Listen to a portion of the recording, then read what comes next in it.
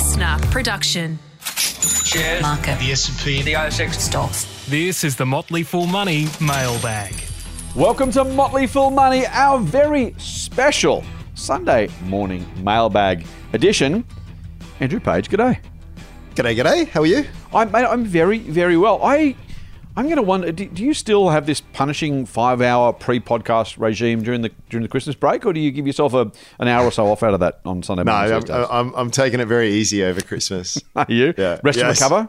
Yes. What do they call it? Recovery sessions? That the kind Recovery session. I'll be doing plenty of ice baths. Tapering for the Tapering. exactly. Gotta say, mate, I mean, they get paid plenty of money. Footballers started their pre-seasons in early December. Really? I mean, each their own. And sports scientists do their thing, right? But yeah, you kind of think pre-season, think, it starts in, footy starts in March. I guess you start maybe mid-Jan or Feb. Yeah, starting already. Wow. So it's a hell of a thing. Now, we are pre-recording some episodes, as we have said already. This one's one of those. We're going to give you content, listeners, right across the Christmas season, unless I screw something up in the meantime. That's the intent. If you are listening to this, it does mean I managed to do it okay. Or as Pauline Hanson said, if you are watching this, maybe I'm dead. I'm not sure. I will assume I'm not dead. I will try very, very hard to come back. But these are pre-recorded. So if anything really important or earth-shattering has happened in the last couple of days, we don't know about it. Or we do, but we know about it at the same time as you do. Unfortunately, we didn't know about it back then when we recorded this episode. We could really have egg on our face, right? I was like, I think you should do that. And it's like, well, that's right. That was the wrong call, wasn't it? The ASX is perfectly safe, and the whole thing's gone bankrupt or something. Yep. Anyway, we will be fine. We know that. Hey, we thought we'd do some mailbag questions, mate. And let's start with a question from someone who asked to be anonymous. Now, I will give our listeners a bit of a look behind the curtain. This is the second time we've recorded the beginning of this episode, because the first time around I mentioned the person's name and then read, please treat me as anonymous. And I thought, I can't really come back from that. So at least it was the first question and we weren't 40 minutes deep and then, yeah. Because we don't edit. We don't edit here. This is one take. We're doing it live.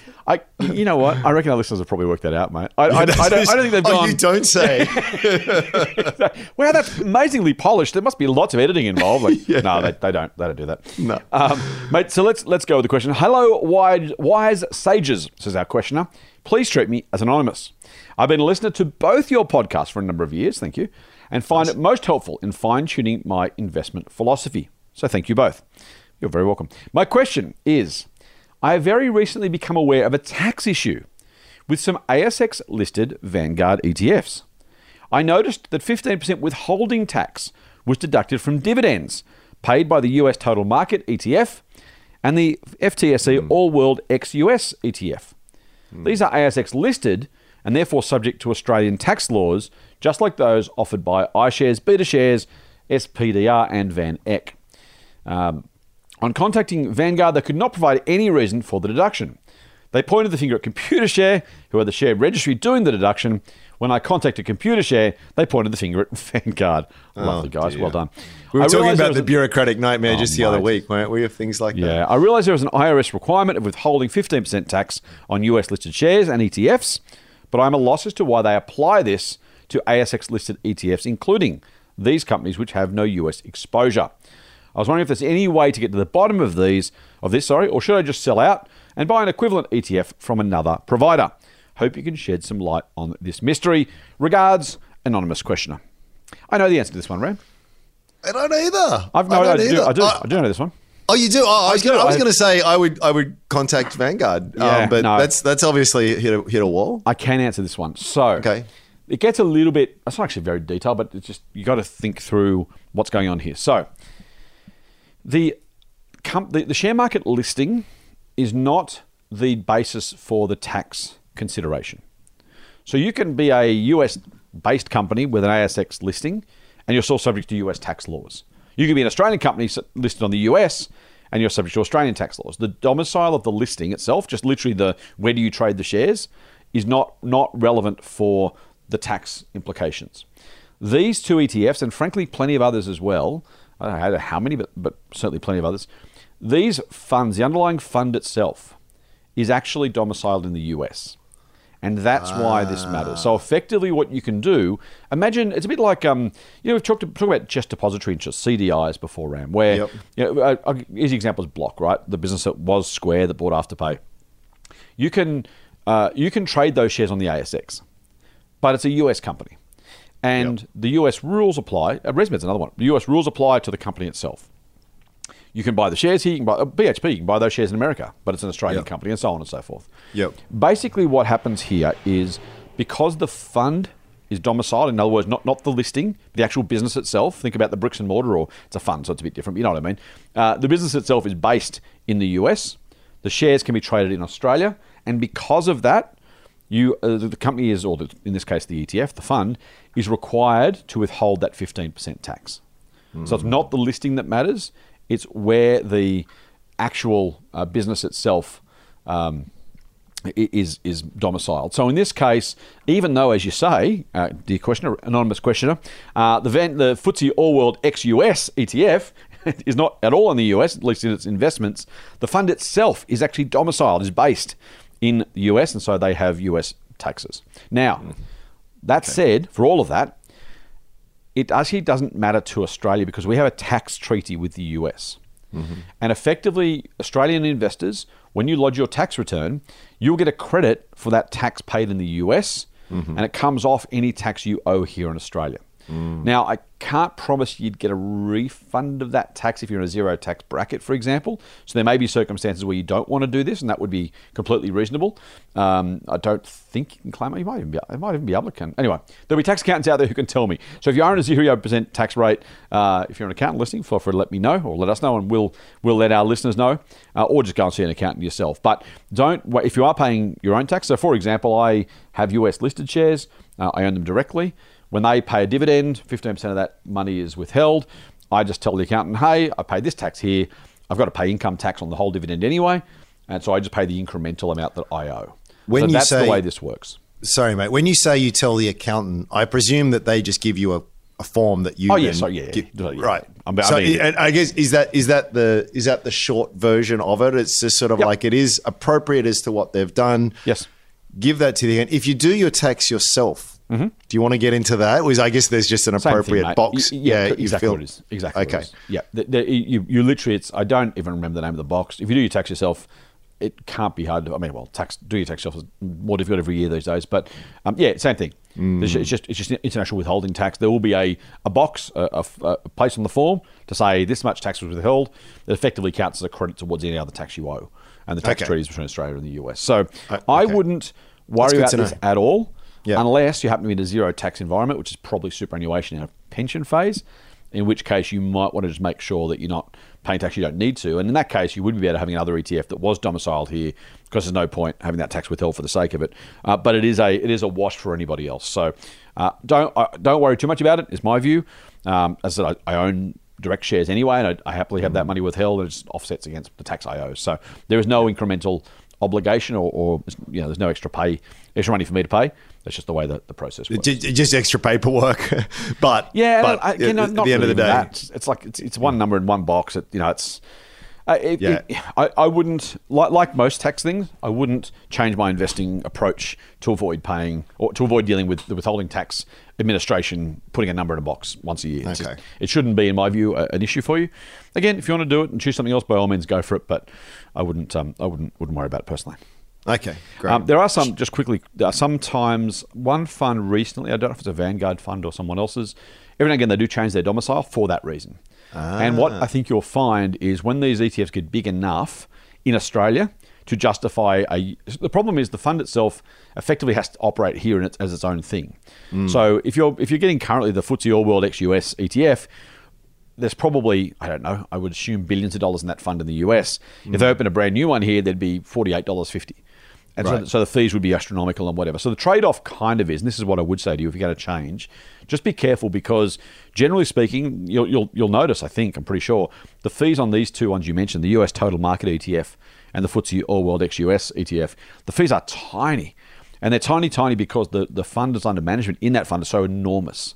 If you were to have one that was domiciled here and it would have literally 1/1000th of the funds in that fund, the chance they can do it for that sort of fee is really, really small. And so just kind of careful what you wish for. I'd rather the once a year, one number in a box paperwork and have a fee that is probably, it's a lot lower anyway, put it that way, than it would be if you're investing in the US domicile one. So hopefully at some point there's enough Australian investors to do it and who want it, and Vanguard and other fund managers can create a second fund and domicile it here. That'd be great for everybody. In the meantime, I wouldn't be put off by it personally. I'm glad you're here, mate, because that was all news to me. I appreciate that. Thank you. It's one we've dealt with a few times. Why not? I'm gonna quick plug because it's Christmas. Go for it. We have a service called ETF Investor at the Motley Fool. It's something like $29 a year. It's stupid cheap. Rip off. I tell you what, it's $29 a year, fair dinkum. Anyway, well, I'm not complaining by that. It was my idea to make it that cheap. I wanted it to because I thought I wanted to get a whole lot of investors who haven't started investing a really, really simple, cheap on-ramp to investing. That was kind of the idea. And ETFs are an easy way to do it. So if you want to try that out, fool.com.au/join-ETF-investor. Pretty straightforward. fool.com.au/join-ETF-investor. If you want to have a look at that, feel free. I say that partly as a plug, well, entirely as a plug, but you asked about knowing about that sort of stuff. I've been through this for the recommendations we made for that service. So gotcha. That's why I know the answer to this question, which is fortuitous in this event. Otherwise, we both look at each other dumbstruck and move on to the next question. Go and take Vanguard. This is like, but I'm going to say I feel that pain. There is nothing more frustrating than being stuck on hold for like a million hours, getting through to someone. I'll transfer. I can't do this, and just it is. One of the inner rings of hell is you stuck on a phone for eternity, waiting to speak to some bureaucrat. It's a nightmare. It's entirely possible, speaking of that, mate, we actually are in hell and don't know it, particularly if you've ever flown Qantas, because I think it's about 4.5 hours these days on the phone if you want to change a flight. So maybe that's how we know we've gone to hell. We start having to contact the Qantas customer service. I'm sure it's unfair. I'm sure it's not 4.5 hours. I'm sure it's only 3 hours and 15 minutes. That's all right then. Yeah. Hey, here's a question from someone who calls themselves Ram. Now, I'm going to assume or hope or believe it's not you, but let's find out. Hi, Scott and Andrew. Thank you for your contribution to the investment community. This podcast is my favourite for my walks around my suburbs' parks. Awesome. I'm really, really glad. I'm one of those investors who always wanted to enter the market. COVID enabled me in 2021. My question is... Great timing. Yeah. I've saved enough to pay off my mortgage. Not a big mortgage. I'm a minimalist, says Ram. But now I'm in a dilemma as to whether to pay it off or keep the money in an offset account and use that capital to invest when opportunities arise. Or should I pay it off and start again? Also, the other part of me, like every other Australian, is saying buy another decent property for a better lifestyle.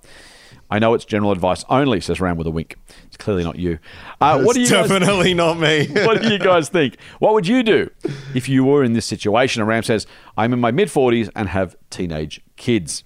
Thank you. Much appreciated. Best regards, Ram. Now, we can't give personal advice, obviously, as you well know. But from one Ram to another, mate, what do you think?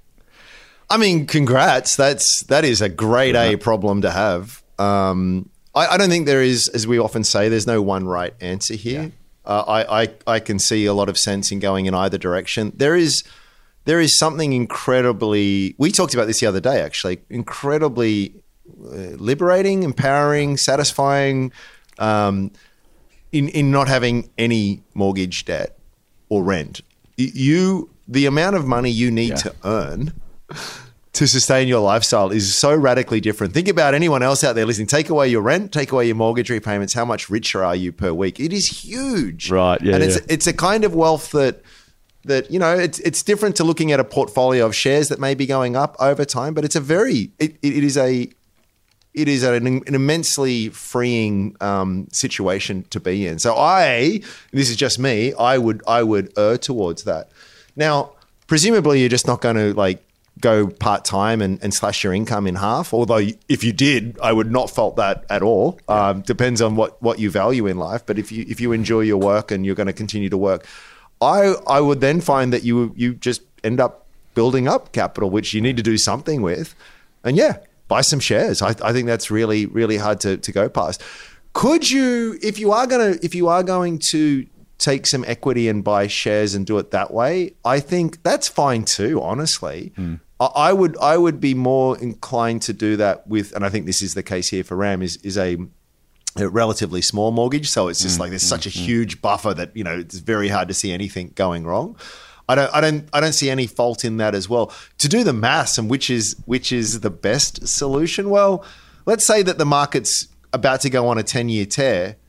Yes, absolutely, put it in the offset account and buy as much as you can. Yeah, if it's going to be pretty ordinary returns over the next 10 years, just pay it off and go for it that way.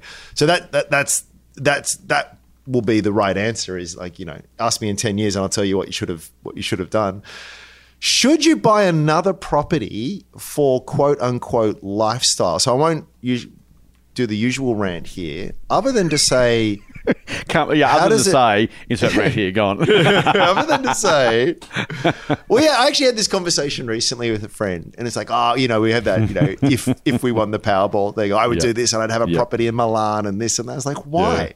Yeah. Why would you? It was like, because then I could go there whenever I want, and it's just like, but here's how I would do it, right? I would just Airbnb it.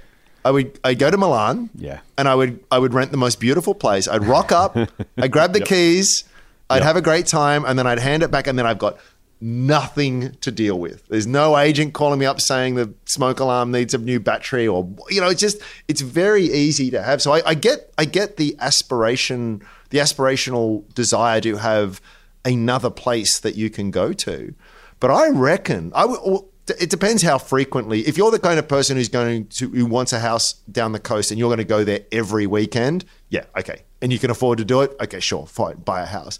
If realistically it's going to be something you get to 2 or 3 times a year, do the maths. And I reckon that you'll find that just renting is going to come out you're going to come out miles and miles ahead on that. Plus, you get to go somewhere different each time. Plus, you don't have the hassle of dealing with it in the interim.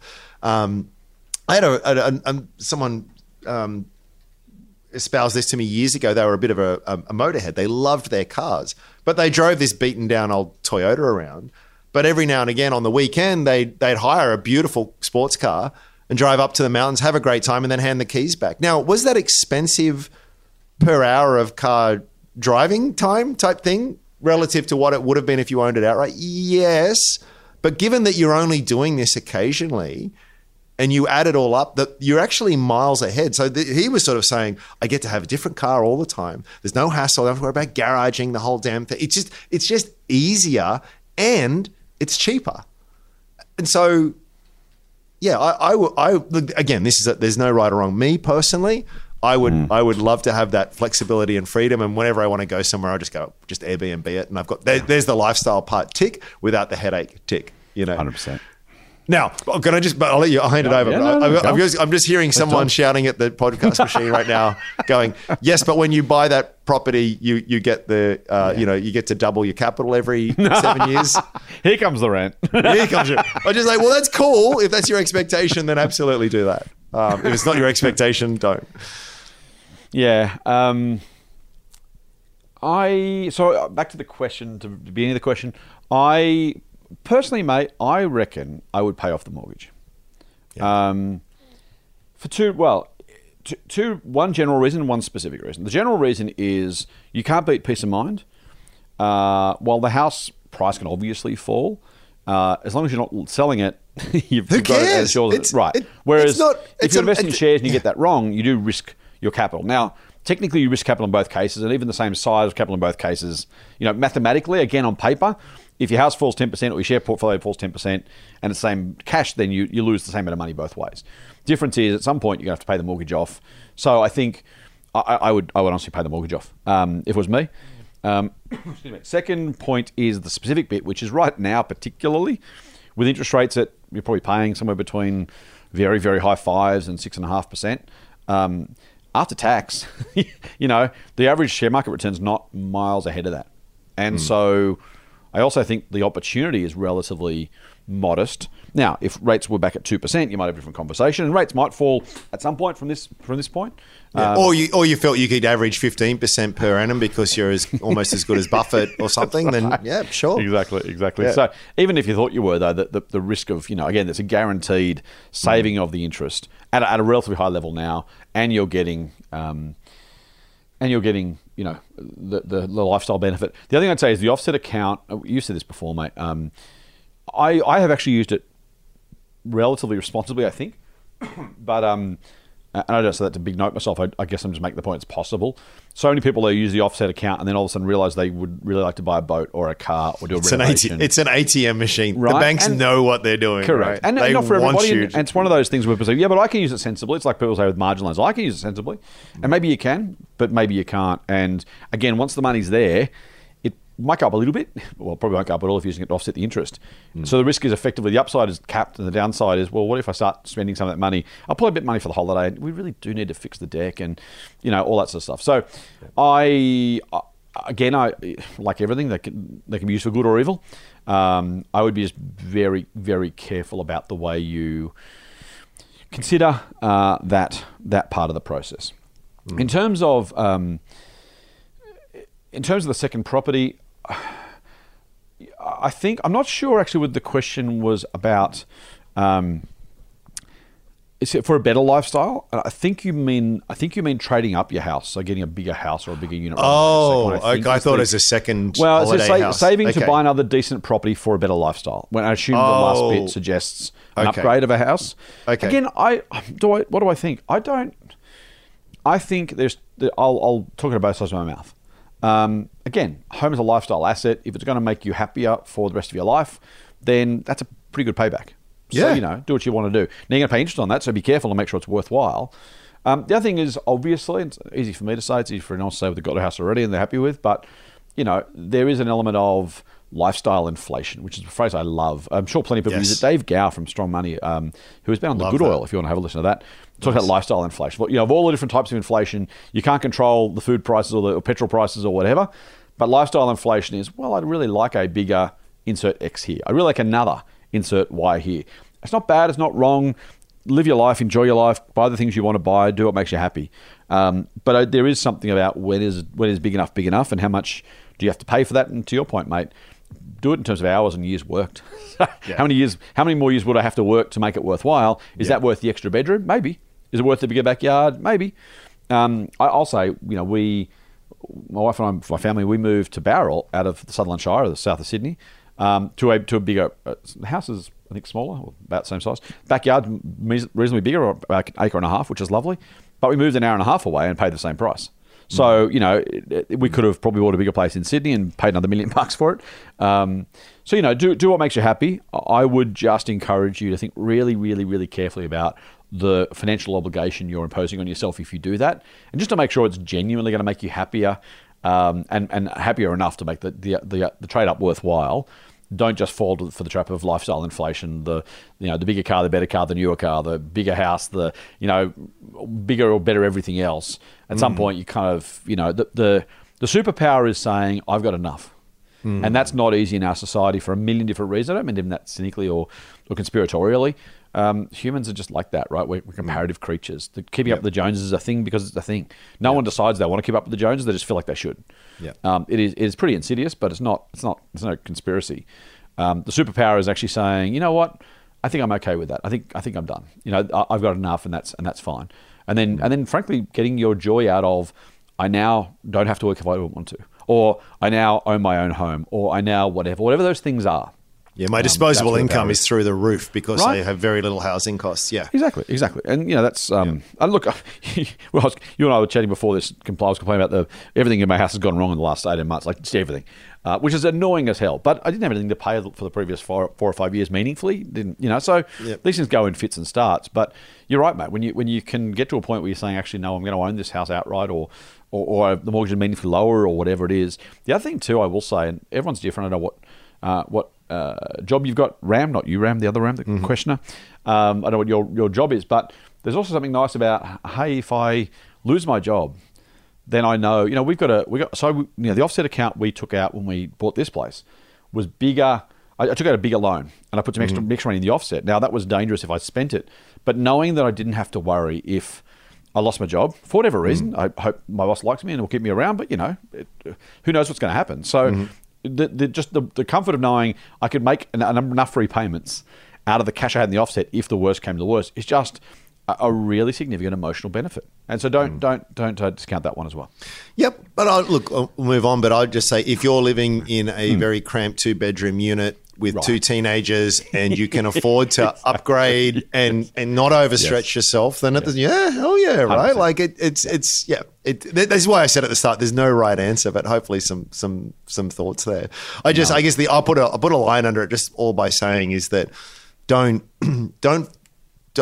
obsess too much about the number of whatever that your net wealth is. Yeah. Because what doesn't fit into that is lifestyle and freedom and 100%. Optionality and those other things, which I think personally, as I get older, I'm putting more and more and more emphasis on. Motley Fool Money. For more, subscribe to the free newsletter at fool.com.au/listener. I get a question from Ivan. Hi guys, he says, thanks for the entertaining info and ongoing rants. Pretty sure you guys won't be replaced when the AI overlords take over, which I would otherwise consider a compliment. I'm just assuming that Ivan figures no AI is going to bother ranting the way we do. It's going to be a little more temperamentally balanced or something. I'm not sure what Ivan means by that, but either way, if long as we keep our jobs, I'll be pretty happy with that. Quick question. They can train. There's a lot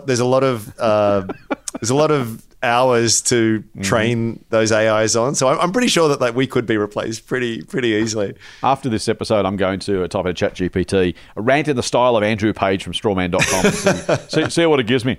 So a quick question, says Ivan. In line with similar questions over the last 2 weeks, so this question is a bit older, so a few weeks, Vanguard has launched a superannuation product in Australia.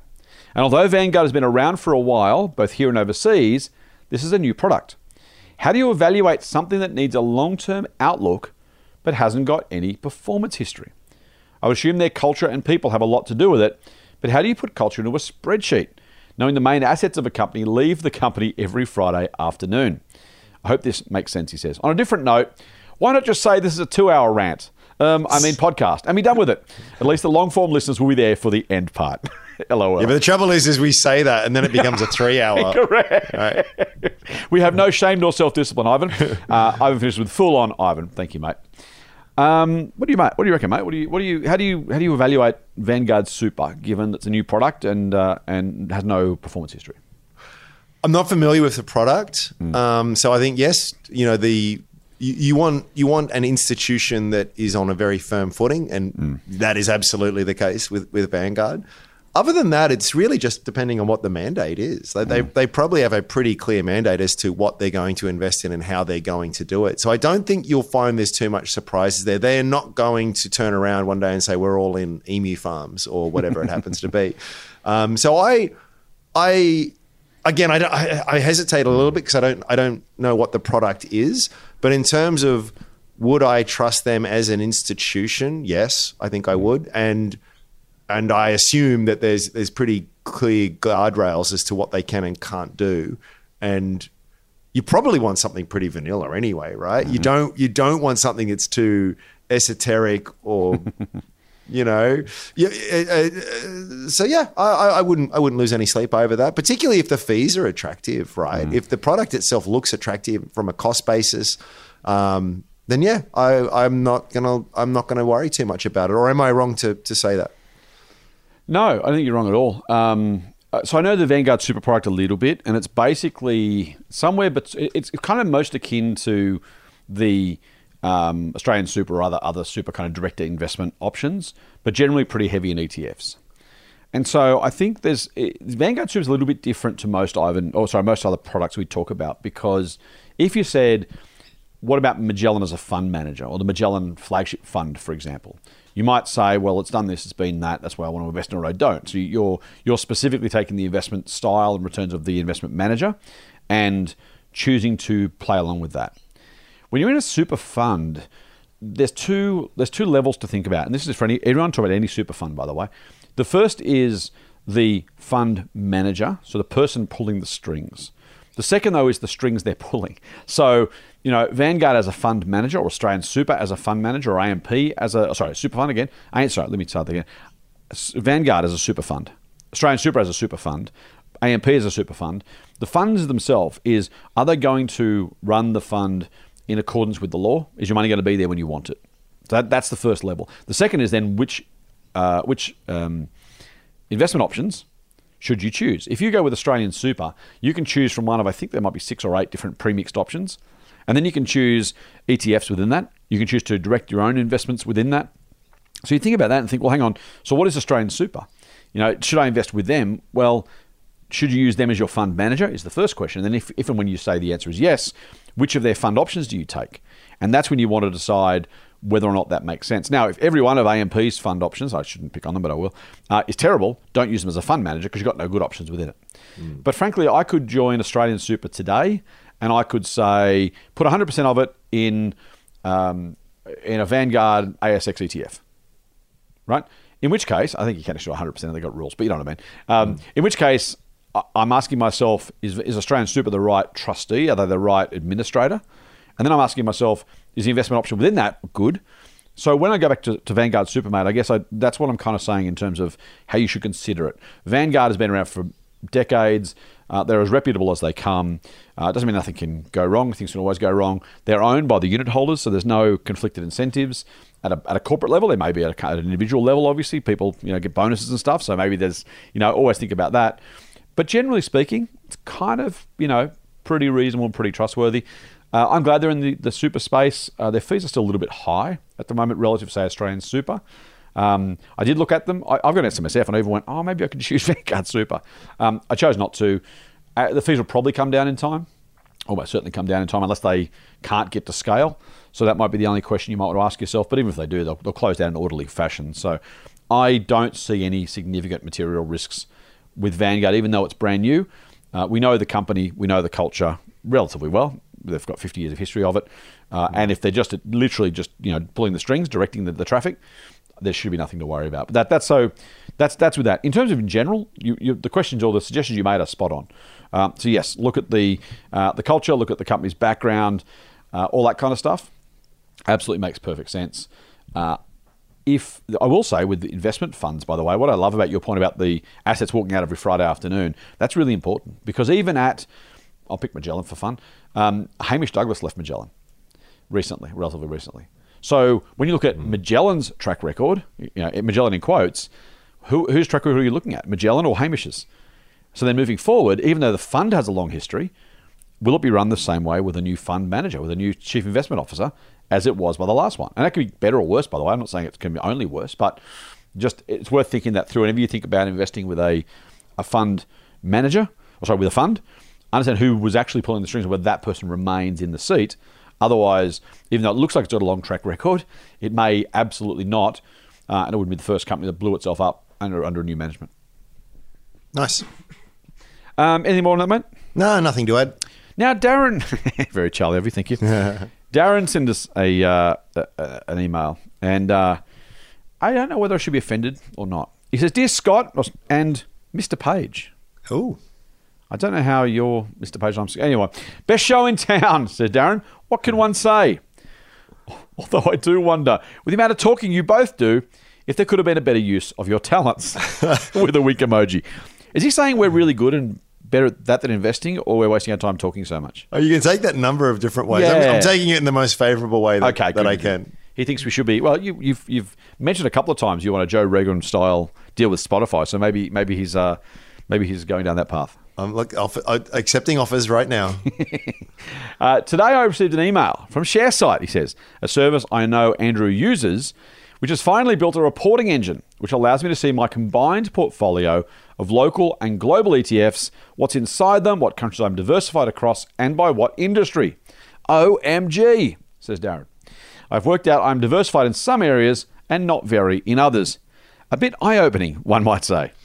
One thing I can now tell is that by industry categorization, I'm apparently a large investor in REITs, mining, and banking. And that's with 50% of my funds invested in global ETFs, like Vanguard's MSCI Index Fund. What can I say? When you invest in broad-based ETFs in Australia, you are bound to be concentrated in these key areas, as Andrew likes to remind us. So the question, they say information is power, and I certainly feel more empowered now than before. I'm not necessarily uncomfortable with these weightings, but putting this context across your own portfolios, where and how do you start thinking about diversification when looking at a core portfolio built with low-cost, broad-based ETFs? Regards, Darren. Darren, I'm going to say firstly, mate, I love that you have been listening enough. I assume you've got some of this at least from us. Low-cost, broad-based ETFs is exactly the right phrase. None of these ridiculous thematic ETFs that fund managers are trying to make you buy because they sound sexy or exciting, or the old quotes, take a position. Low-cost, broad-based ETFs are exactly where you should be going, in my view, for most people if they're doing the ETF thing. What do you reckon, Ram? How should he or how should our listeners think about diversification with a range of ETFs? I'm really tempted to say don't. You're so diversified within an ETF, unless you've got a sector-specific kind of ETF. But if you're talking about the broad-based, low-cost ones, you need one. Maybe one for Australia, one for the US, maybe one for the rest of the world if you want it. But, you are so definitionally diversified that, people who have 8 different flavors of broad-based low-cost ETFs, you're just masochists, in terms of tax reporting and all the rest of it. You don't need it. You completely don't need it. Yep. They're going to be so ridiculously correlated anyway. Mm-hmm. So, and just generally too, so I'm a big fan of ShareSite. I'm happy to shout out. I'm catching up with the guys next week, actually. So, nice. They're good guys. I use it. I haven't got a relationship with them, but I use ShareSite. I like it a lot. We've done a couple of testimonial swaps with those guys. We like them a lot. They do a really good job. They like us. They like you. So they can't all be bad, can they? It's just easy, right? I can't be bothered to collate all of my capital gains and dividends. Just press a button. It's done, right? But it's not a go against ShareSite in particular. Is there any, I think a lot of the broking websites do this. They have these pie charts and they try and sort of show you your exposure according to either sector classification, industry classification.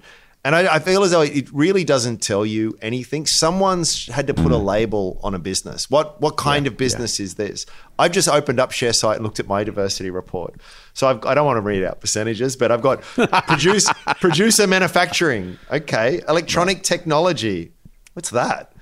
Process industries. I can't even think of what companies these are referring to, right? There's an unknown in there as well. I'm gonna guess that's the Bitcoin. But it's a bit silly. I would even say, we've talked about this before. I think there's one pie chart for my portfolio, which is almost 90% technology, but it's the companies are all so different. Are they technology based? Is there a software component to them? Yes, all of that kind of stuff, but completely different industries, completely different business models. And it's just hard to pigeonhole a lot of different things. So I don't tend to worry about that at all. I do worry about correlation. If I had all of the classic example here is if I just had the, CBA, Westpac, ANZ, NAB, that is not diversified that's right, at exactly. all. I'm diversified across all the big banks. Yeah. Yeah, across all of them. Or I've got JB Hi-Fi, Harvey Norman. I've got all the discretionary retailers in there. That's not diversified as well. But if I can just, as a human, look at these companies and say, are these subject to the same sort of general macro forces, or industry dynamics? And the answer is no, even if at a surface level they have a similar kind of business model. Xero and WiseTech in one way are exactly the same kind of company. Yeah, in another way, they couldn't be more different. Exactly. In the right way, they couldn't be more different, right? Yep. So I'm waffling at this point, but I don't think you need to overthink that too much. I completely agree. I'm going to add one quick thought and then move on, which is don't overthink it. I'm kind of glad ShareSite has the report. Sometimes having too much information is not very useful. So I say that in the context of, not that it's a bad thing to have. I mean, information is power and blah, blah, blah, but also kind of does it help, or does it just give you more stuff to worry about? And I'm not entirely sure of the answer. As Andrew said, broad-based, low-cost, diversified, you want... the other thing here, so these markets have done really, really well over a century with those current concentrations that were previously different and will be different in the future. So again, don't overthink it in terms of where will you get to and what would it look like. 50 years ago, you would have massive concentration in manufacturing companies. These days, a big concentration in technology. Was either of those bad? No, they were right for their time, and the returns came despite that. So don't worry about it too much. One last thing I would say, though, the one additional thing I'll add. You say you've got about half Australia or half global. You might want to think about that. I'm not saying you should, but remember that on one hand, Australia's only 2% of the world's capital markets, so you're effectively 25 times more concentrated in Australia than the average global index. So have a think about whether that is right for you. The flip side of that, of course, is earning in Australian dollars. There are potentially franking credit benefits. You don't have any currency risks. You probably know the companies just feel more comfortable with that. So I wouldn't say to have 2% Australia, 98% rest of the world necessarily. You could. I'm not saying 50% is wrong either. Just have a think about whether, given that concentration, one way to change that, not actually because of that necessarily, but that would change it because it might be worth thinking about, irrespective of that industry concentration, is just maybe it's better to have a quarter of your portfolio in Australia and 75% the rest of the world, or something else, which would actually change that concentration by effect. Not that wouldn't be the reason to do it differently. The reason to do it differently would be that you have a massive overweighting to Australia right now. Now, that said, I've said before, 50% of my portfolio is in Australia, not an ETF, but in shares. I'm okay with that. I'm not saying you should change either, Darren. I'm certainly not saying our listeners should change. Just saying that's one way to think about the broader question of diversification, and it would actually impact that weighting. Whether that's necessary, good or bad, I guess is a different question. It's weird too. I am very much heavy on Australia. And the reason is for better or worse, I feel as though I've got the homeschool advantage. Yeah. I'm not competing with the Harvard grads in Wall Street that's right. For an ASX small cap. Not many anyway. Yeah. So there is that, but I would also say then there's another way of looking at it. I'm just looking at my portfolio now. There's one Catapult, which I've talked about before, right? On a bit of a tear lately, I'm happy to say. Hey, well done. Thank goodness it's been a rough run. Hashtag humble brag, go on. Yeah, well, there's nothing to brag about with Catapult. Let me tell you, it's and I've just jinxed it myself too. So that was dumb. Completely. Sell. But sell now. But most of their money comes from overseas. It's an Australian domiciled company. It's listed in the ASX, but most of their money comes from the US and in fact all around the world. So is that an Australian?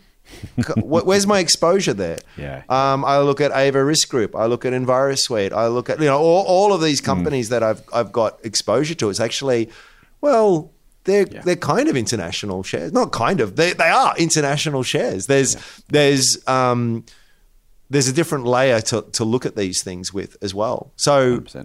Yep. You can only play in the ASX and still get incredible ASX international exposure. I like that. Mate, let's finish off with a question from Davo. He says, hello, fellas. I've been getting great value from the pod for about 2 years now. Thank you, mate. So thank you. He says, some great insights and informative, balanced discussions each week. Thank you. I appreciate it. I'm also a Motley Fool subscriber and enjoying the recommendations. Thanks, mate. I've got, 4 meaty questions. We'll see how we go. Sorry, but hey, it's my first email after 2 years of listening, says Davo. And your sage advice, second time with the word sage used this time. Maybe taking a lead from your Twitter handle. Your sage advice would be very much appreciated. First question, when is too much debt a bad thing? And how does this play out, particularly for retail businesses? Ooh. Too much debt is a bad thing. Well, here's the technical answer. There's never no such thing as too much debt. As long as your return on capital is greater than your cost of capital, mathematically it makes sense. If I can borrow at 10% and get a 12% return, I should do that all day, every day, right? The caveat being is that, debt is the only way a smart person can go broke, in the sense that, it might look as you might have the expectation to get a 12% return, but you get a 8% return on something that's cost you 10%. So I always try and look at it from a not from the pure academic kind of lens of what's the return versus what's the cost. I look at it from the what can go wrong. Juice your returns as much as you can while still being reasonable and allowing for the natural variation in economic cycles and business conditions and all the rest of it. Nothing wrong with debt. All of Australia is loaded up to the eyeball from a household perspective on debt, right? That's a whole other thing, but it's not necessarily a big deal. It is too much debt when a unexpected 25 basis point interest rate increase wipes out the maths. It's too much debt if a bad quarter of revenue means that you're unable to pay the staff bills because the interest cost is too much, or whatever it happens to be. So, gosh, I'm really not articulate today. Well, help me out, mate. What would you add to that? It's hard to put a specific number because I know a lot of people say, and I used to work for someone who would say, I will never go above a debt to equity of 80. Yeah. And that was their line in the sand. Yeah. And it's like, well, what about Transurban and Sydney Airport? It's pretty different than a small discretionary retailer. Like, it's surely... So there's different ways of looking at it. And I know a definite answer like that is more appealing, but it's unfortunately it depends answer. Yeah, I'll start with a Buffettism. Debt or leverage is the only way a smart guy can go broke. Mm-hmm. So any debt is always increasing the risk of collapse. Mm-hmm. So there's that. I think in terms of how much debt, think about the cyclicality of a business. The Ram's point about the cost of capital and the returns you get is absolutely spot on. If those are stable returns and stable cost of capital, if the returns are volatile and variable, then at some point the interest bill will swamp the business. We talked about Perpetual the other week. And by the way, after we recorded that one, the more details came out. So our answer for that, our conversation on that topic was actually only half formed, as can be the case when you do these things in advance. They were going to assume the company's debt, but basically the Perpetual is in play because of the debt they took on. So how much debt was too much? Well, in this case, they pretty much hamstrung themselves and now find themselves unable to grow, carrying a debt burden that's too big, high interest costs, all that kind of stuff. They got themselves in trouble where, and frankly, Australian borrowers who borrowed at 2% thought, I can afford that. Rates up 6.5%. So every time you take on debt, you are, and again, another Buffettism is kind of related. He says, never rely on the kindness of strangers. Yeah. The more debt you take on, the more risk you're adding to your business, the more you put yourself in other people's hands. So it's a difficult one. I'm not allergic to debt at all from an investment perspective, although I generally less is better than more. I would suggest to you the hard line for me would be I would take a company's history, look at its cyclically low earnings point, look at its current debt, and work out what a cyclically high interest rate might look like, and work out the interest on that. Now that sounds complicated, and it is. But if you want to do the work, that's how you do it, right? So if you make $100 a year, but sometimes you make $10 a year, and if your interest cost now is $4, but that's at 2%, and if interest rates go to 7%, then all of a sudden your interest payments go up to $9. I haven't done the numbers well, but roughly that. That kind of idea is, you've got to be very, very careful. So yeah, I would just be very careful. How much debt is too much? Any level that makes you wonder whether they can meet their interest bill when the bills come due. And there's no easy answer to that because it depends on all of those variables. Sydney Airport could carry a lot more debt, ironically, until COVID, than any other business because their business was considered stable. Right now, how many people got Sydney Airport wrong? In the end, it managed to bail itself out. But, every spreadsheet would have said, Sydney Airport's fine. What could possibly go wrong? It's a monopoly asset. Nothing could hurt that business. Well, you know what? Now, I'm not saying it's not the pandemic, but the unexpected, the genuine black swan, the genuine X factor, the whatever it is, any debt, that seemed like a considerable level of debt until it wasn't. So just bad for Transurban too, right? Because no one was driving anywhere. Correct. So, probably worth keeping those things in mind. I think.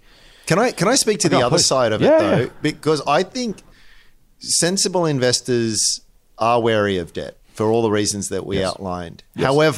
However, sometimes you've got a great opportunity as a business. Yes. And you need growth capital. Oh, God, yeah, absolutely. Yeah. And you've got two choices. You can do equity or you can do debt. Yes. And equity is just dilution, Mm-hmm. Yep, and 100%. So you don't want to be dogmatic about this stuff. I'm actually have pleaded with CEOs that we've spoken to. It's just like, take the debt. Share price is too low. The market's not getting the story. This is if we were talking about a share price that was 20 times sales, fill your boots. In fact, why aren't you raising money right now? That given because that equates to a very low cost of capital when you're trading at such a hefty sort of multiple there.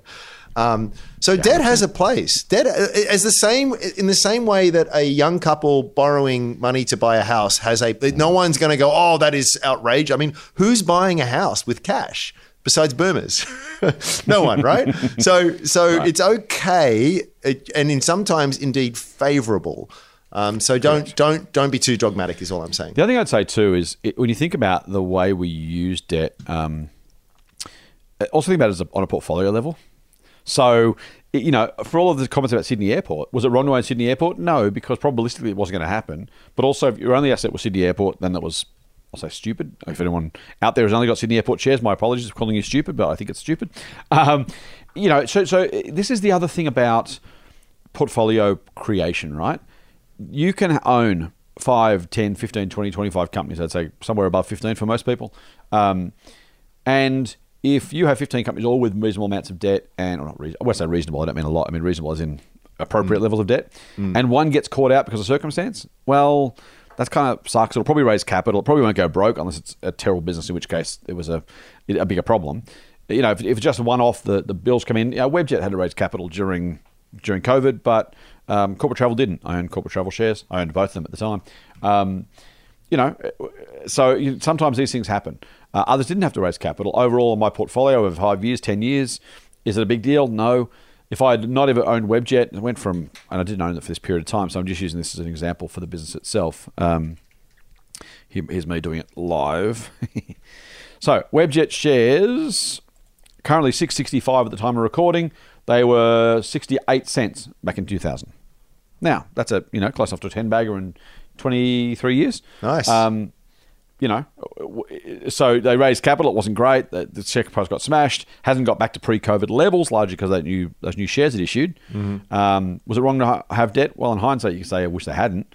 But over the time, were they right to build a business using debt? Well, probably still, yeah, despite that, right? They might have been more conservative. They might have done things differently. But if I avoided Webjet because of that, then I would have done myself out of a 10-bagger over 20. Now, I didn't own it for that long, so I'm not claiming I did get those returns. My point is broadly, that opportunity isn't always there for you if you say, well, I'm not going to have anything with debt because I might have to raise capital. In this case, even despite that, you did very, very nicely. So just kind of keep the portfolio thought front of mind. At a company level, by all means, don't take companies that have got a overly likely chance of failing because setting your own money on fire is not a good idea. But if it's a reasonable amount of debt, in some circumstances, I can imagine possibly this might have some trouble. Okay, well, if it's one of 25 and you think on balance it probably won't have trouble, I've said before, we have risks on every single recommendation we make. We say risks and when we'd sell. Yeah. Now, if you're waiting for a company without risk, you don't buy anything. So, and you'd have to pay a squillion dollars for the shares, but that doesn't exist. So you say, I'm taking this risk knowingly, willingly. We did a Charlie Munger episode not long ago talking about his approach to look for 2-to-1 chance, paying 3-to-1. That's kind of the same approach. So yes, consider debt. Yes, absolutely. Don't take on silly amounts of debt, particularly not getting well rewarded for it price-wise. Don't take risks that you're not getting adequate compensation for. But most of the time, as long as you're sensible about the risks to the business, sensibly diversified as part of a portfolio, as Ram said, don't be so allergic to it that you miss out on the opportunity probabilistically that'll come to you because you're desperately trying to avoid every risk that's out there. Mate, was this a 4-part question? Well, that's what I was going to say. So we're going to actually ask the other 3 questions next time we meet. If you'll humour me, yes. Will you do that for me? Yes, absolutely. Fantastic. We will do that next time we speak. In the meantime, if you've got questions for us, send us at info@fool.com.au. You can get us, of course, on all the usual socials. But until next time, have a very, very Merry Christmas and Fool on. Yes, Happy Christmas. Cheers. The Motley Fool and people appearing in this program may have positions in the companies mentioned. General advice only. Please speak to your financial professional to understand how it may pertain to your situation. Subscribe to the free newsletter at fool.com.au/listener. The Motley Fool operates under Financial Services Licence 400691.